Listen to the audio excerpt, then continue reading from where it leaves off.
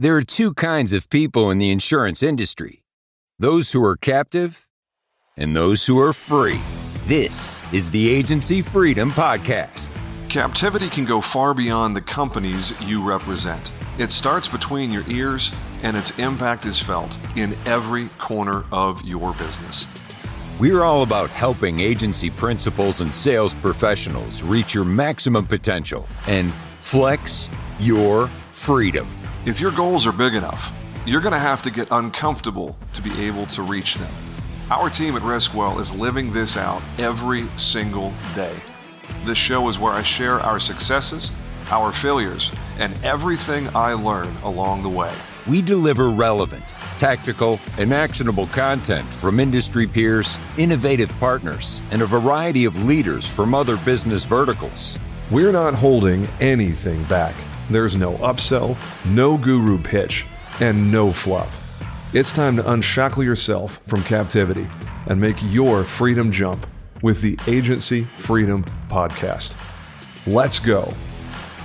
Hey folks, welcome back to another episode of the Agency Freedom Podcast. We help insurance professionals move from captivity to freedom. Thanks for checking us out on YouTube. For those of you that are seeing this in video and not just in your podcast feed, by the time you hear this episode or watch it, we have 4 or 5 episodes that are now on YouTube. Thank you, technology and innovation. For the longest time, I was just recording audio only because the previous platform that we recorded on for the first 120-something episodes glitched out like nothing else if we tried to record video at the same time. Just a quick little side story. You guys heard the episode with Hank Williams, kind of a big deal, president of Lloyd's North America, big interview. I attempted, after working with the team at another vendor, I'm not going to name drop them because, well, there's no need for that. But the interview broke up in mid-conversation and the whole thing crashed. Had to restart my computer and apologize profusely to Hank freaking Watkins. So after that, I'm just like, oh man, no, there's not going to be any video anytime soon. But thank you to Squadcast.fm, who was recently acquired by Descript, by the way, for those of you that produce content. And I know Agency Focus has content, as we'll get to here in a second with my guest, Colby. And this is the most rambling intro of all time. But we are now recording on Squadcast.fm. And if you have a Descript membership, you get Squadcast for free. And Squadcast is definitely worth paying for all by itself. Enough of that. Now time for my guest. He is a very smart man because he chose to align himself with the incomparable Kerry Wallace. And Colby, thanks for making time to talk with us here today, man. Really appreciate you stopping by. Thank you. And I didn't know it was going to be video. I took my hat off to show my bald head just to make sure that the light is on my face okay. But oh, no. I'm sorry. I should have made that clear. You know what? I think it's a beautiful bald head. And bald is the new beautiful, right? Thank you. I embrace it. So apparently you do because you took your hat off and you look just fine with your hat on either way. And nice beard, by the way. We're in the beard family for sure. Yeah, those of us... that have hair in our chin. There you go. No Shade November still has meaning, but when you have a little bit of momentum before then, it's just another month. So it's just a head start, right? There you go. Yeah. Awesome. So when I have the open call for guests, and I do that once or twice a year just to chum the water and see who's out there that I might not already be very aware of, you reached out on LinkedIn and was like, hey, I listened to your podcast. I think there's some interesting stuff we could talk about. And I'm like, yeah, absolutely we could. So I really appreciate you raising your hand there, man. There's some folks out there that are self-promotional, that enjoy the sound of their own voice, and they have an agenda when they reach out and say, hey, I'd like to be on your podcast. I typically don't give those people a microphone because it doesn't really work out well.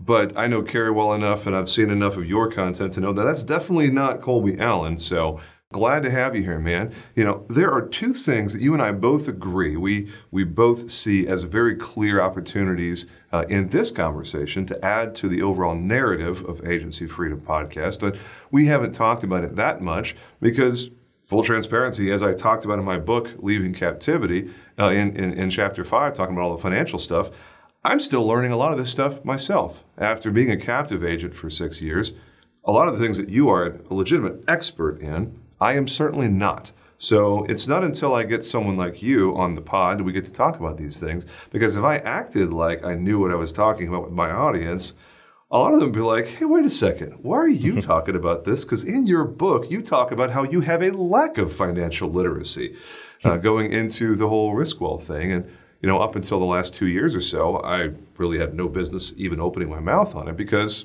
I didn't really understand it. Thankfully, to give props to agency CFO and Don and Ro Polzinski, they have been my CFO, fractional CFO, for more than 2 years now. I've learned most of what I know from them, so I'm a little bit dangerous, but you, my friend, are far more dangerous in these areas. So for those out there in listening land trying to decide if you're going to keep listening to this rambly episode or not, the two things that Colby and I are going to talk about after we hear from him and hear his story and backstory and what makes him tick and what his why is and all that good stuff, we're going to go deep into producer compensation and also agency valuation, some M&A stuff. We're going to leave the really heady EBITDA stuff. Carrie is the one who wears the EBITDA hat. It literally wears a black hat that says EBITDA on the front of it. It's pretty cool swag. But we're not going to get into any of that. We're going to stay very practical, very actionable. So, Colby, if I may, I'd love to hear your backstory. How in the world did you find your way into the crazy world of insurance? So a couple things to start. I'll try to make it a challenge. I won't say EBITDA for this entire podcast. And if I do, we'll take that as somebody will have to give me a bet that we'll have to make. So also, and thank you. I mean, your context about not really being open to everyone that reaches out is pretty memorable to me. So I appreciate you being open to that. And I want to first say thank you again for your show. I have been in the independent kind of consulting space now for 6, almost 7 months. Part of my background is I worked for a regional and then a national broker. And I can tell you that oftentimes the social circles within big broker spaces and then smaller private independent agency spaces, they tend to be different circles. So for me to be able to get out and network and meet people, your shows was actually one of the first things recommended to me to learn about the small independent space. So I've been a long-time listener, and it's just an honor to be here talking to you today. Oh, that's cool, man. I really appreciate you sharing that. I had no idea. Very cool. So what'd you do before consulting? Because obviously, I'm guessing from the full beard that I see there that you haven't just been in the career in the job world for 6 or 7 months. So what did you do, in your growing up? What did you want to do? Was there a dream that you had in mind? Like, how in the world did you find yourself to be on the career path that led you to us in our industry? Sure. So I'll try to keep it short. If you look at my resume, I've got too many jobs. But the gist of it is I grew up, I was the son of an electrician. My dad is an electrical contractor and still is to this day. And he specialized in a couple of different things, such as like cellular tower work and work in convention centers, that type of thing. But I crawled in enough crawl spaces into enough attics in hot Louisiana to realize I didn't want to do that the rest of my life. No. So, you can put that in the list of jobs that I will never do. 6'6" is not built for crawl spaces. No. And I'm 5'6", so even being that small, it's never fun. But, oh, man. But I was a non-traditional student for college, actually didn't finish high school, and I got my GED and then went back to school later. But decided I had, from the background from my dad, I wanted to be kind of like in safety. I had a couple OSHA certifications, and oftentimes on the sites was dealing with the safety managers, that type of thing. So I actually wanted to go for safety, fell into the insurance program at my local college with the idea of still being like a safety professional. Because when I met the director at the program, he said, my career rate for my students is 100% before graduation. So I said, sign me up. Like, I don't think you can tell a college student anything better. But throughout that process, started learning about insurance in the industry a little bit, had no family, no experience prior to this. And then my first exposure to the industry was my internship at a regional agency. I majored and minored in insurance risk management and then finance. So the internship offer that I had was actually for the finance department for a regional agency here in town. And I picked it up. And the very first thing that I was doing in my internship was actually production reports and reconciling producer compensation statements. So you could say like my first exposure to the industry was how much money producers are bringing in and how much money we're giving to the producers. And then throughout that time period, I was with that agency for about 5 years, worked my way up to a couple of different positions in reporting and operations, and stuck within the finance and operations space for a while. That agency was sold then to another larger national agency. And from there, went back to the M&A space. I was also through that process on the M&A team as we would acquire agencies and bring them into our agency. on revenue reconciliations, doing the book of business transfers. So even though I didn't do valuations from that team, I was very familiar with the due diligence process and the valuation process. And then after, as some people call it, day two, when you buy an agency, what actually happens after that fact. So when our agency sold to another larger agency, I was actually one of the key analysts that helps with the book of business transfers to consolidate to the national agency. And then from there, took on an analytics and data project management role to roll out sales platforms for producers and helping understand books of business and upselling opportunities. And data and analytics from a national agency standpoint is kind of my background. Man, I got to really exert some self-control and not take the entire interview and go off in that direction and talk about data analytics and crunching numbers on M&A and what the buy box looks like and due diligence and all of that. I imagine that's probably something we could have an entire episode on. So we may just have you come back a second time and get into that because, that's a lot of fun. There's a lot of moving parts there. There's a lot of depth in that conversation. So hearing that's in your background, that is really cool. Especially at the regional level, because a lot of small agencies aspire to engage in M&A activity, but they don't have a lot of volume in that space. But a regional agency absolutely does. So imagine you can tell some really good stories and warn some people where the landmines are with we went through that one time. That was ugly. Don't recommend it. So sure. Man. Well, just like even to that, like one tip I'll throw out real quickly just on that is oftentimes when you read the headlines of, Arthur Gallagher buying an agency or Hub buying an agency, it's never usually about the revenue. Like the purchasing is strategic about either teams or an industry.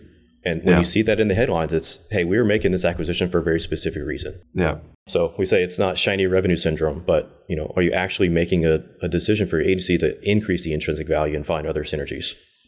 Man, I mean, perfect example. And I know this is a little bit of me shooting my shot, but one of the things that I'm looking at for our growth is to acquire an agency that is located not in Texas, that has a physical office location somewhere in a non-cat prone state, specifically somebody with a good auto owner's book. Because auto owners is a critical piece of my, I wouldn't say national, but certainly super regional growth plans for the future. And auto owners was like, oh, that's cute. You're domiciled in Texas. We are absolutely not talking to you. Yep. And in order for us to even have a possibility of that, we have to acquire an agency that has a brick and mortar location and a really good, high performing AO book in order for us to have any chance of ever having an AO contract. So to your point, the shiny object syndrome, the object typically isn't money. It's probably something, the talent at the team, a program that they've got, or a contract that you want, right? Is that about exactly. it? That's it. That's a very important key aspect that people don't consider. And oftentimes too, when you get into those conversations, people tend to not think about the conversations that you actually should have with those carrier reps. Yeah. Because even though we're independent agents in this space and we partner with certain carriers for distribution, carriers have very intentional distribution strategies themselves. Mm-hmm. And if your agency is not aligned with that, then they may not be open to that same conversation. Yeah. Man, I can't tell you the number of stories I've heard from people that went through M&A processes with the intention of getting themselves a contract or two, and they didn't run it by the carrier first and come to find out after it was too far down the line that the carrier's like, oh, no, we are not going to allow you to transfer that code, and we will non-renew all of those policies, and you'll have to find a new home for it. It's like, man, talk about a big fat whoopsie. So, I know that's a different conversation we'll have at a different day, most likely. But, folks, if you're doing an M&A, make sure you're talking to the carriers before you commit to anything, because it may not work out as you have planned, especially if there's a lot of underwriting or catastrophe or loss ratio concerns. Even at the bare minimum, one thing you should look at is your contract with that carrier, because oftentimes there are terms in that contract to notify them of a change in ownership. And so even if it's not just having the cordial conversation with your marketing rep, but there are contractual terms around the change of ownership for an agency that a carrier wants to be aware of, because that's something that they need to be aware of. So I drew myself off sides there for a little bit.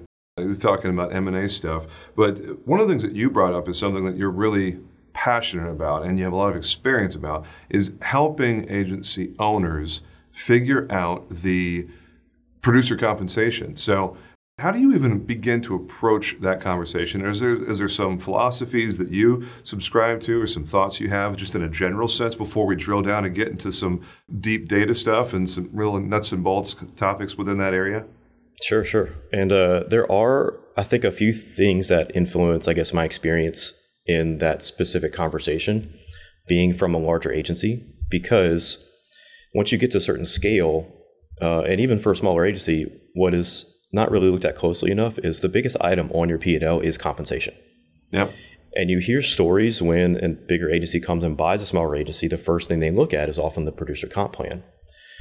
And really it's understanding the reasons behind that part of it and why they're looking to have that change. But really to kind of answer your question, there are a couple methodologies that we use in our services with agencies to look at designing a comp plan, or if they want to bring on a new producer or even bring on their first producer, what does that look like? And so if you go into Facebook groups like SOUP or IOA, right, all these different public spaces, that the question comes up constantly. What do you pay your producers and how do you pay them? Oh, man. And the first it's part like of that those is, people have never heard of the Big I's Best Practices Manual or any of these other resources that are, I don't know, coming from a professional instead of just an anecdote in a public Facebook group. Sorry, I know. Wild idea, right? Talk to a professional instead of posting among your peers. Well, it's to your point, there are some best practices, there are some guidelines, but even then, our approach that we take is we start with looking at a guideline or best practice, but then it really does dive down into the individual agency and what's available for that producer to be successful and be supported. Because like just in general, we'll just start, shooting some shots. You'll often hear 50-50 or 70-30, whatever the different rates are. And any agency owner you talk to will say, this plan works for me. There's oftentimes, they don't see an issue in their P&L currently or long term. But what I'll offer is the main question that should be asked when you talk about producer compensation is, what is that producer doing and what is their responsibility? Yeah. Because there should be, again, some guidelines on, there should be X amount of dollars allocated to payroll as a whole for the agency. Yep. And then within that, there are subsections in different categories such as the owners, administration, service, sales. Sales is a part of the compensation. It's not everything. Yeah. And so for an agency, if they have 50 to 55% budgeted for total compensation, but they're paying their producers 50%, does that really give them a lot of margin to offer service or other things to help maintain and support that book of business? Yeah. And for me, the interesting part to think about in terms of compensation, specifically, and you brought it up there at the end, on the service side of things, is, okay, I get it from a sales perspective, for sure. Like that part is easy. You're looked at based on your performance. What's your book of business? What's your rolling 12 and so on. And then that's pretty simple. But on the service side of things, how in the world do we hold these people accountable with fair KPIs? And that's been a problem the entire time that I've been in existence as an agency, is how do we give these service-based folks a growth plan? How do we tell them, hey, when you achieve X on the KPIs, other than just cross-selling and retention, which I don't know about you, but I don't like retention as a KPI for a service team member because it's intrinsically unfair, I think, because there's certain things that are completely outside the control of that service team member, and penalizing them or withholding a raise or promotion from them because of retention, which may or may not have anything to do with that person's performance. Any thoughts you want to give there, just in a general sense of how we can make sense of compensation for the service side of the house? Because I think the sales side of the house is pretty straightforward on base comp, right? It is. And the main thing too is, like, when you ask about service, your point of our retention is very valid, because when you kind of dive into the nerdy data around retention, there's a level of controllable retention, and then there is a margin of non-controllable retention. Kind of to your point. Businesses close. They go out of business. They sell to another business and you don't have a foot in the door, right? There's a number of uncontrollable factors that may affect that number that ultimately you can't fully have an influence on. I think there is some culpability in terms of like maintaining your workflows, maintaining certain timelines for communications and your renewal processes that severely impact retention. And so as an individual owner, say a comp plan, a few examples that we would go through, like sometimes the comp is based on productivity, writing a certain number of policies or writing a certain number of revenue, et cetera. But there are ways to design an incentive plan that has several metrics or several weighted factors, such as new business growth, or maybe a retention factor, or maybe some administrative goals, like rolling out a new platform or a new resource. And then, having certain KPIs, to your point of, are we meeting our renewal timelines? Are we having other things that are falling through the cracks that would actually be a hindrance on the delivery of service or the delivery of sales to our clients? Those are things that if you're able to measure them, you can also manage them, which then you can have some type of incentive around them. It makes it a little bit more complicated. But again, if it's easily measurable, easily reportable, there are ways to have it as part of the conversation. Love it. So there's a lot of meat on that bone for sure. And for individual listeners out there that are in charge of figuring out compensation, then what you just said is probably worth a little tapping the back button for 30 seconds and listening to again. And, on the flip side, for those of you in listener land that are not an agency principal, that are on a team, or you aspire to someday be an agency principal, having these things in your pocket as you're negotiating for your next promotion, as you're having those conversations leading up to an annual review of, hey, in order for me to get my next promotion, my next raise, what do we need to do? And having the KPI conversation as an agency principal, if I have a team member come up to me and be like, hey, I want a raise, but I know I have to earn it, so here's what I'm thinking as far as earning my next raise. If somebody brings KPIs to me, well, that's refreshing. So, as a team member, if you're looking for ways to improve your own compensation, think about the KPIs. Read something in the Big Eyes, monthly magazine, independent or insurance agent magazine, or insurance journal. Come to the table with ammunition in a compensation conversation. And, that's not really the easiest thing to say 3 times fast, right? Compensation. Okay. Well, rather than just saying, I want more money, it's like, well, everybody wants more money, but here's what I'm going to do in order to get approval for that next raise or that next promotion. And taking that proactive approach for the listeners out there that are not an agency principal, I think that is a really refreshing way to think about it. And it's data-driven. It's really hard to argue with cold, hard facts. And it's like the old negotiating tactic. If I can, would you be willing to ... Sure. And speaking from an agency professional, that's a really good way to approach the conversation. Well, the term there too, I think I learned when I was getting my MBA, was managing up. And one of my former supervisors changed my life whenever he introduced that concept to me. He's like, hey, like when I ask you to do certain responsibilities, and he just kind of dropped the hint. If you actually took a little bit more initiative and did A and B, but also like kind of talked about C, that would actually take some things off of my plate and adds more value to what you're doing for our team. Yeah. And so when you're able to position yourself, just like you're saying, in that type of approach of adding that team value or adding the organizational value, that's when you can really have that intentional conversation around how can you be rewarded for that. And even still, like, I'm not perfect at it, I'll just say that, but that was actually part of the way that Carrie and I met. So when I got bored with the agency side, I actually was like, you know what, I'll go work for a carrier for 2 years. So I went in the marketing department for a regional carrier here for a little while. And then after that, I realized how much I missed the agency space and the wonderful agents like you. And I was like, I don't think I can go back to another close agency. I may want to go out on my own. And so I wrote out a business plan, actually had a couple things I wanted to do. Someone introduced me to Carrie's show and saw that she had an opening. So I reached out and says, hey, I have a business plan. Will you mind checking it out for me? Give me some advice. And she had an opening that was just posted. And she offered to bring me on and support me as part of this process. And we'll work as a team to support each other in the services that we offer. And it's been wonderful. But part of my role as a consultant is, like Carrie's our founder, but also kind of a consultant producer, right? I'm in charge of producing my own business and managing up to my own KPIs and things that I'm trying to put in place. So this is also my first role, advising producers, but also kind of having those responsibilities myself. So I'm teaching and learning at the same time, if that makes sense. When it comes to the role that you've chosen, the path of insurance industry, a P&C industry consultant, Carrie Wallace is as good as anyone you could be learning from or having for a mentor on the strategic planning and the financial side of things. She's fantastic. I have nothing but the highest of regard for her. So you chose a good one. I don't know how much research you did before that role, but well done. Yeah, I'll raise a glass to that for sure. Well, and some affirmation is I've not met one person that told me it was a bad idea so far. So it's always been positive, and Carrie and I work well together in our team. We have Lauren and then Allie and recently Lucia that have joined our team. Love and it. we work very well together and hopefully provide a ton of value for agents and help them propel and grow. And it's kind of to your point, really just understand what KPIs are and then the action steps to make those move the needle to where it's valuable for them. Hey, Freedom Jumper, are you looking to take your business to the next level? Who isn't, right?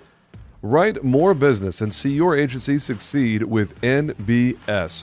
At Nationwide Brokerage Solutions, they understand the challenges local agents face in the constantly changing marketplace. That's why they offer a wide array of personal and commercial markets and policy options to help you meet the needs of your customers, no matter how unique or outlandish they may be. With a team of experienced and dedicated professionals that provide you with the support and guidance you need to see your agency succeed, Nationwide Brokerage Solutions is here to support you every step of the way. Don't just survive in the competitive insurance industry. Thrive with Nationwide Brokerage Solutions. Get started today. Learn more at nbsbrokerage.com. So anything creative that you want to bring in is kind of like an oh by the way sort of thing. You know, like Steve Jobs used to do with his Apple keynotes. It was like one more thing. Before we move on to talk about the M&A stuff and valuations and what, just give kind of a crash course on that side of things. Any creative nuggets in the compensation game, like non-monetary compensation or anything that you've seen agencies be really successful attracting good talent? Because one of our biggest challenges right now, we have available capital, we have money in the budget to bring people on, we just don't have the right people that we've been able to attract. And we've had a lot of conversations. I mean, this week I've had 2 conversations from people that are in the industry. One person is not currently in an agency. They're actually working as a BDR for an insurtech that's adjacent to the agency world. And then somebody else who's currently a producer at another shop elsewhere in the country that's looking at a remote position. Both of those people reached out to me, and they just weren't a good fit for where we are right now as a company, specifically on the commercial side of things. Talent is the biggest problem we have, finding the right people to fill the next seat on the org chart. So, and I know that that is a huge problem with a lot of the people that listen to this podcast and really any insurance podcast, right? So anything that you can do, and even just for like a little tiny nugget of, hey, think about X the next time you're having a conversation with someone that you may want to attract, or dare I say even poach. And I know we don't really talk about that in groups like IOA and SOUP and whatnot, but I promise you, if someone's not like in my close circle of peers, like if they're just another agency owner out there somewhere, I have no problem at all reaching out to someone on someone else's team and presenting them an opportunity they might find more attractive.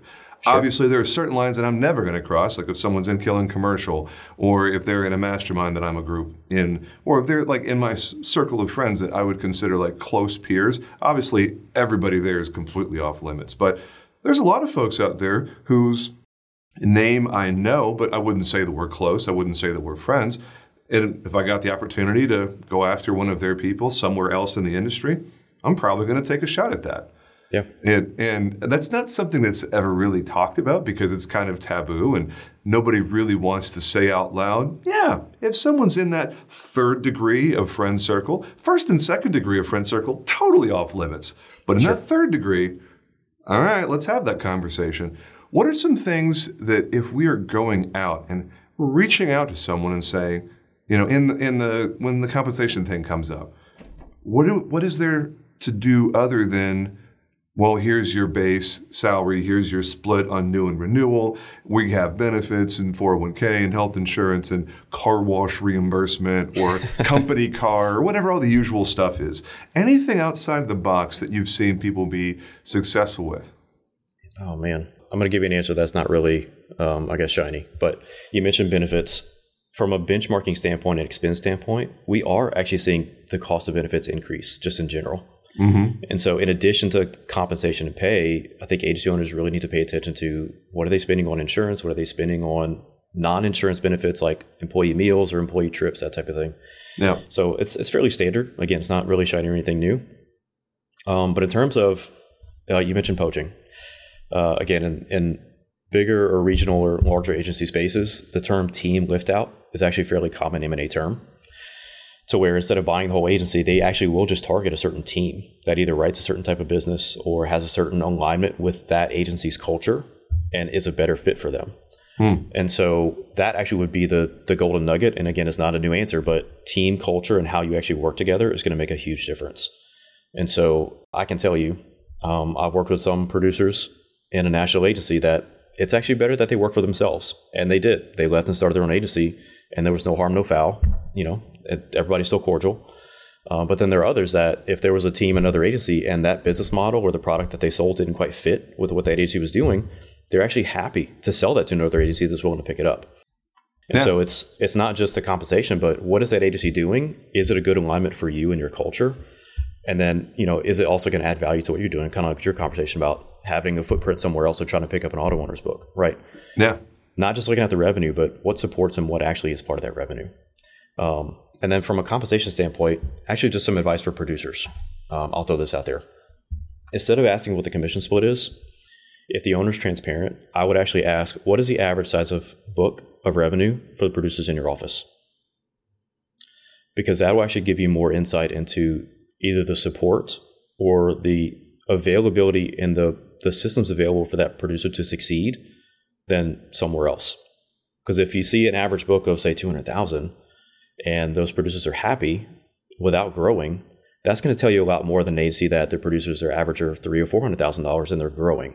Yeah. And so the number and the revenue available for them to have that potential to earn that compensation is not just about the commission split. It's about what's in that agency that allows them to exceed.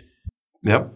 You know, and for Riskwell, I'm the only true producer in the entire office. Everybody else is basically an account executive because it's all inbound and it's referral based. We do outbound, but I'm the only one in the office who does outbound. So if somebody comes to me and says, what's the average book size of the producers here? I'm like, well, it's you. It's me. I'm the only real producer here. And my personal book, I have no idea because every account we have is a house account because everybody here is paid on salary and they bonus when performance targets are hit. So I'm hearing you say that. I'm like, I should probably figure out what some of those numbers are because we're actively looking for our first real outbound producer. And we're very specialized. We're very focused in 5 or 6 very clearly defined niche verticals, and we don't stray outside of those. If somebody doesn't fit one of those 6 categories, they're either going to go to our website and quote and bind a policy themselves, or they're not our insured. So you've given me some food for thought too, man, as far as how can we be more attractive to the people out there that may be inclined to listen to this podcast and think, yeah, I'd like to work at Riskwell. Seems like they're doing some cool stuff over there. Yeah, thanks for that, man. I'm taking that with myself and going, I'm going to need to work on that. So very excellent point. I'll tee one up for you. So I've heard you talk about how in many cases for the type of business you go after, you also would charge an agency fee and have, say, like a target revenue threshold for your accounts that you service. Yep. And so that shows a lot about you as an owner, understanding the financials of your agency, understanding your ideal client profile, and how you can actually deliver service to them. Charging a fee is actually not a bad thing if you do it intentionally and deliver on that value. So when I heard you say that in one of your shows, I was like, okay, this guy knows his agency. He's actually doing some really good stuff. I got to be profitable. Like at the end of the day, I'm not running a charity. I do this because I like money and I want more of it. And don't get me wrong, the why is super important. Because you got to get out of bed in the morning and be happy with how you spend your time, your effort, your energy. All of us do. Every member of my team, my wife and I, my wife started working back in the agency when our daughter went to pre-K 4 days a week back in August. So Allison, my wife, is involved on a daily basis. And the why is very important to us. But at the end of the day, it don't matter what your why is if you're losing money every month. Yep. So profitability is something that is extremely important, and it's probably a big deal for why you have such a successful business and why your agency Focus as a consulting firm has so much going on, because so many of my peers in the retail side of insurance don't have any idea what they're doing from a financial literacy and strategic planning perspective. If I had to guess, I'd say most of the conversations that you have with agency owners and key leaders is probably somewhere in one of those two buckets, right? Financial literacy and strategic planning. It is. And actually, that's a good transfer into the next part of the conversation about M&A is the two factors that really lead to an agency's value is profitability and then the risk profile of that agency. And so what's the reasonable cash flow that's available to a potential owner or buyer or seller? And how protected is that cash flow over a period of time that an owner is willing to assume as an investment?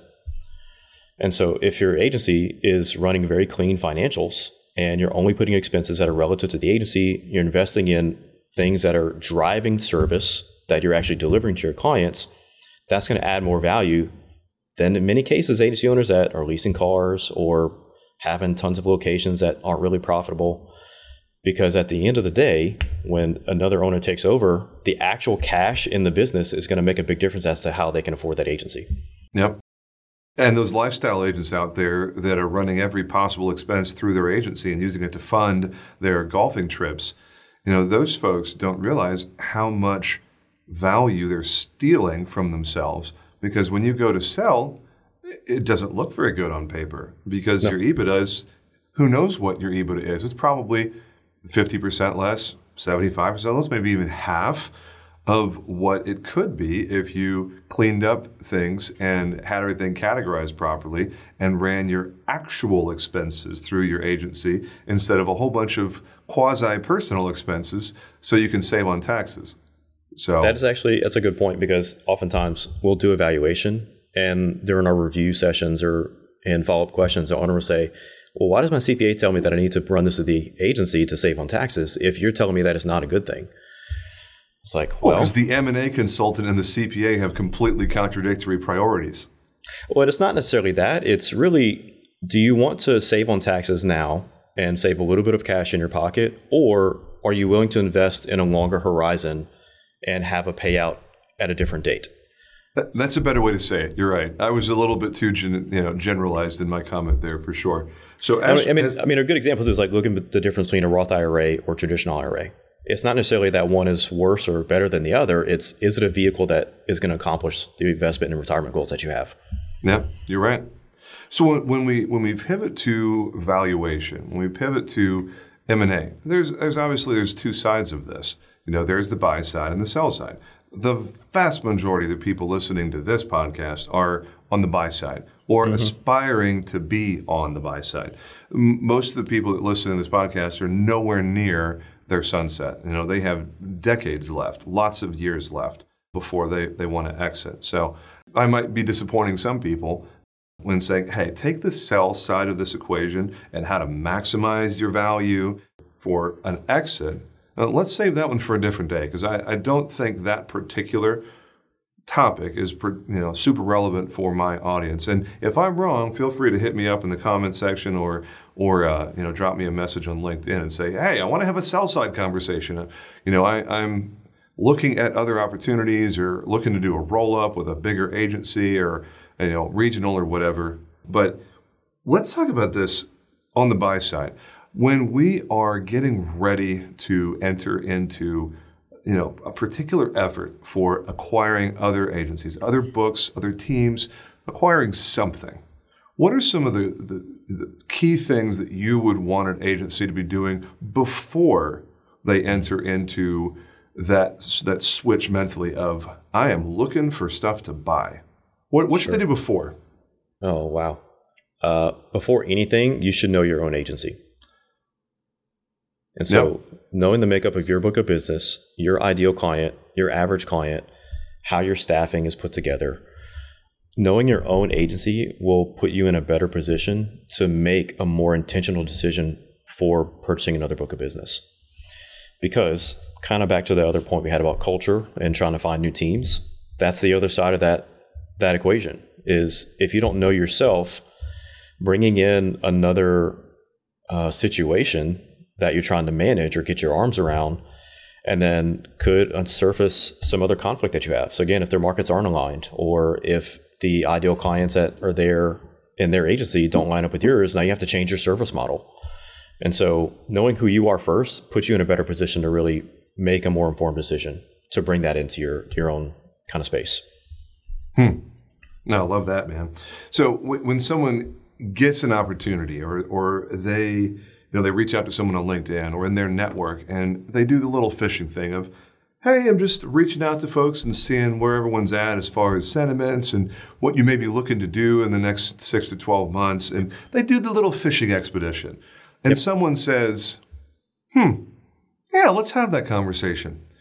What in your mind is the best way to figure things out? The buy box, everybody has a different buy box, of course. The go, no go. When you are helping people evaluate M&A, like what's one or two things that are absolutely non-negotiable, either on the go or the no-go side? It's like, if I see X, I know it's game on. And if I see Y, I know it's like slam the brakes, baby. No, get out, back away, stage 5 clinger, evacuate. One of those kind of situations. You take the question either way you want to, either go or no go, or both even if you want to get frisky. Sure.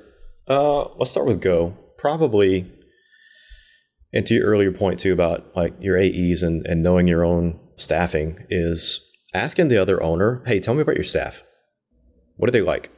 Tell me about, like, do they like family stuff? Like, they do stuff in their free time? Like, tell me about your staff. Who are they as people?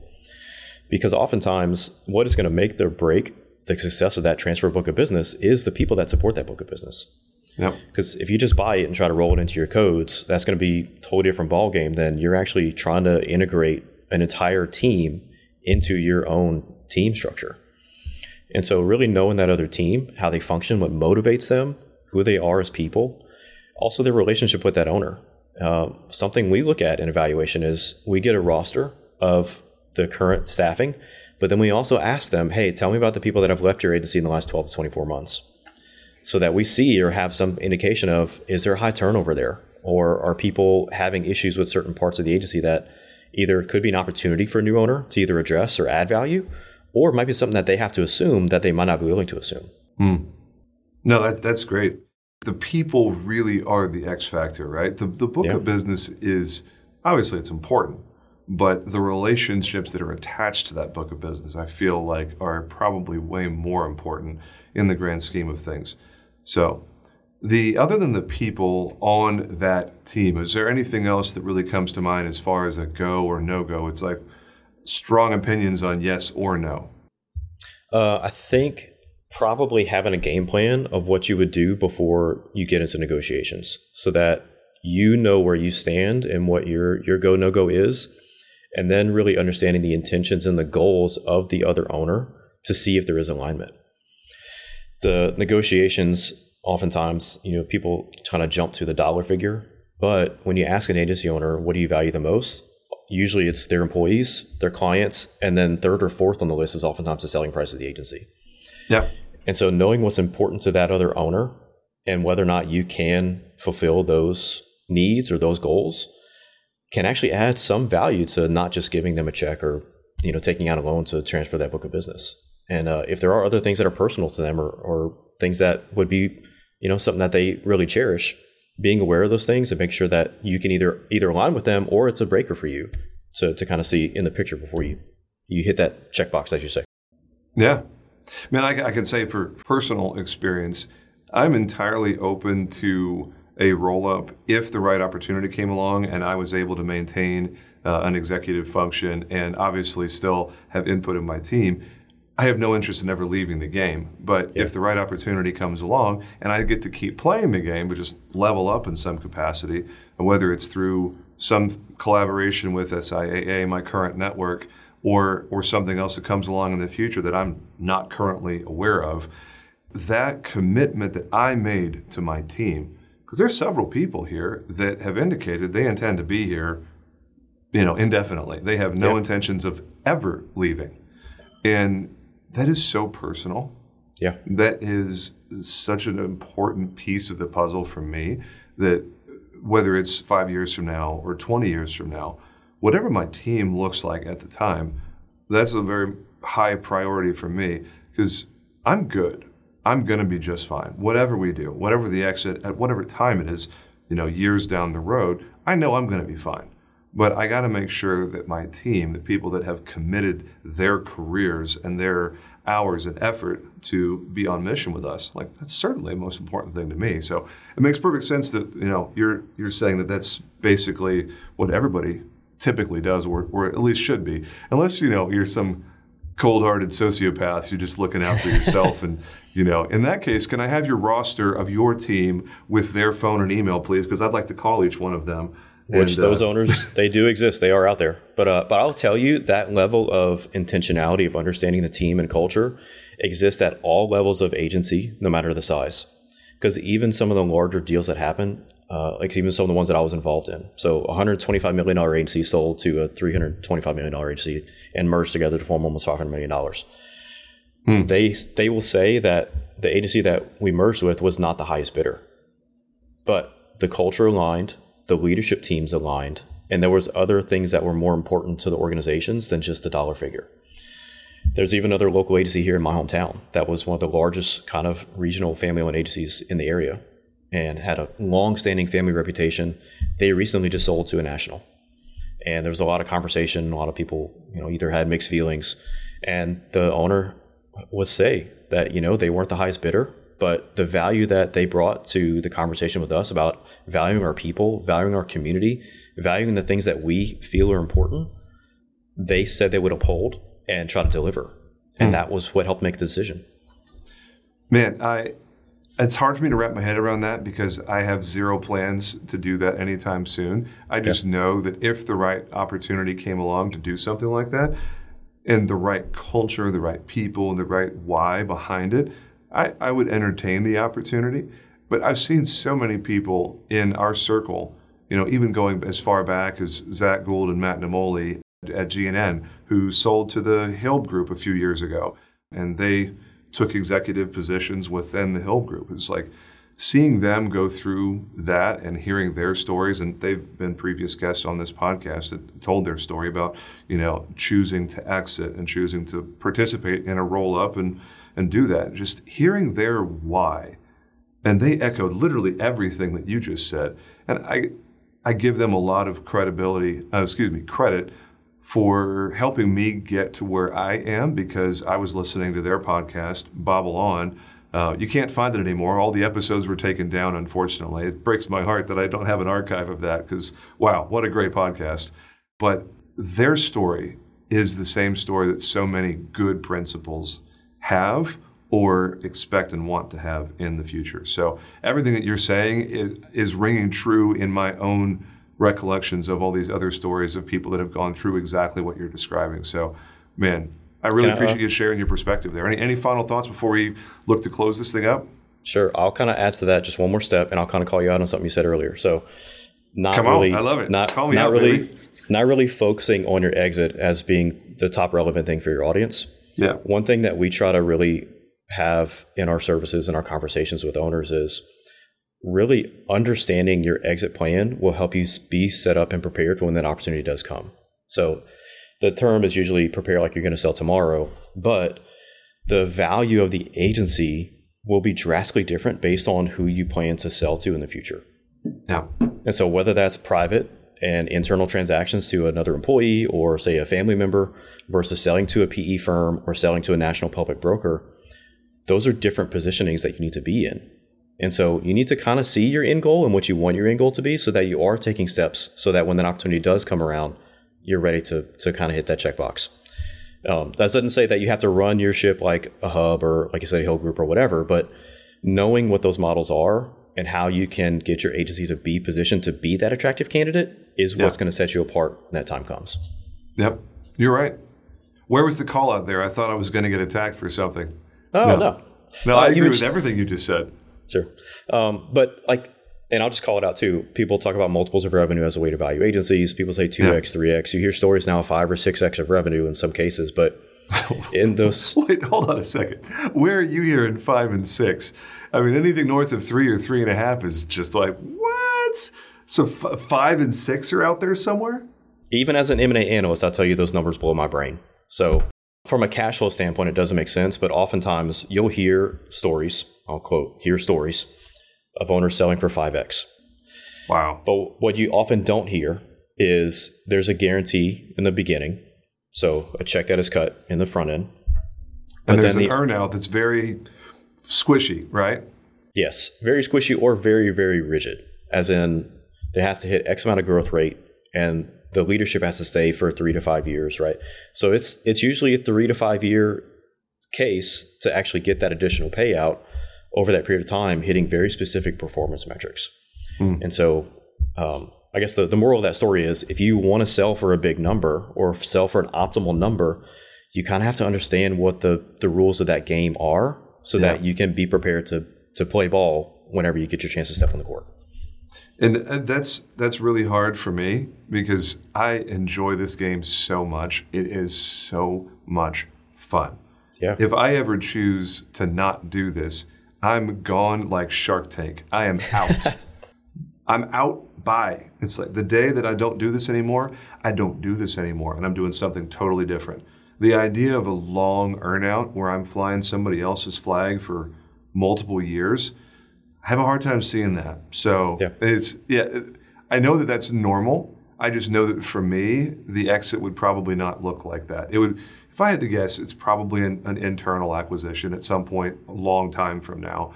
If I was going to play, Nostradamus over here. I mean, you make excellent points, Colby, and I think overall this has been a very informative conversation, not just for the audience, but for me personally.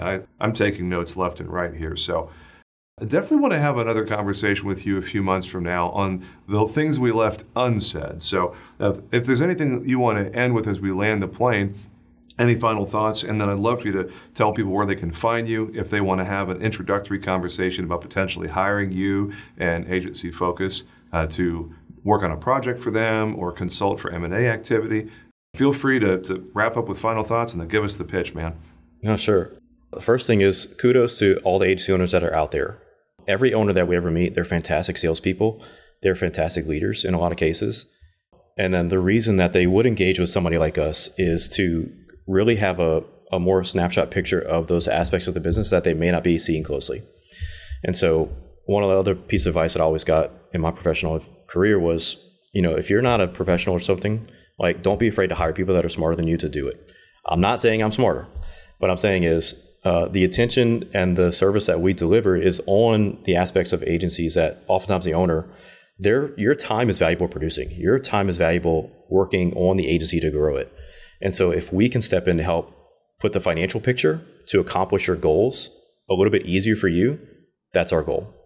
We help with producer compensation planning. We help with valuations for agencies, fractional CFO engagements.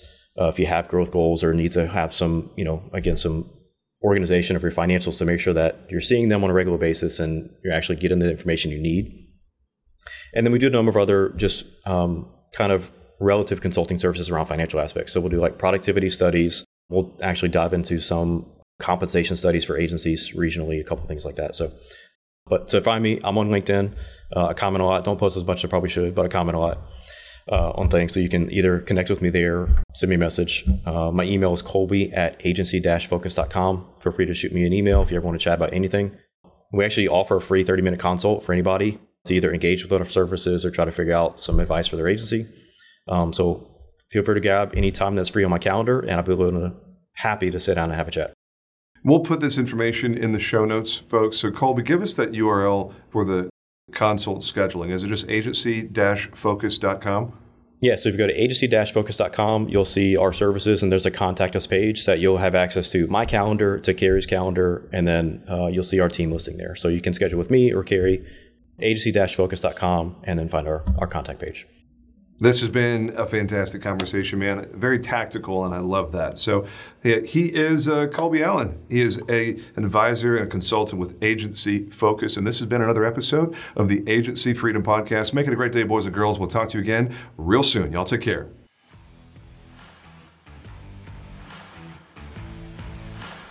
Thanks for listening to the Agency Freedom Podcast. Please subscribe to AFP on your favorite platform to get automatic updates with every new episode and help other people find us. If you like what you hear, please drop us a review and tell the world what you like best. Most importantly, please share AFP with someone you know who is still in captivity. They'll thank you later. Visit our website at agencyfreedom.com to get access to exclusive content and announcements. Join our community on Facebook by typing in Agency Freedom in the search bar. Send your questions, comments, guest recommendations, and favorite grilling recipes to us at podcast@agencyfreedom.com.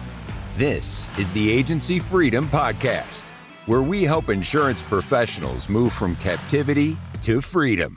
Until next time, let's go.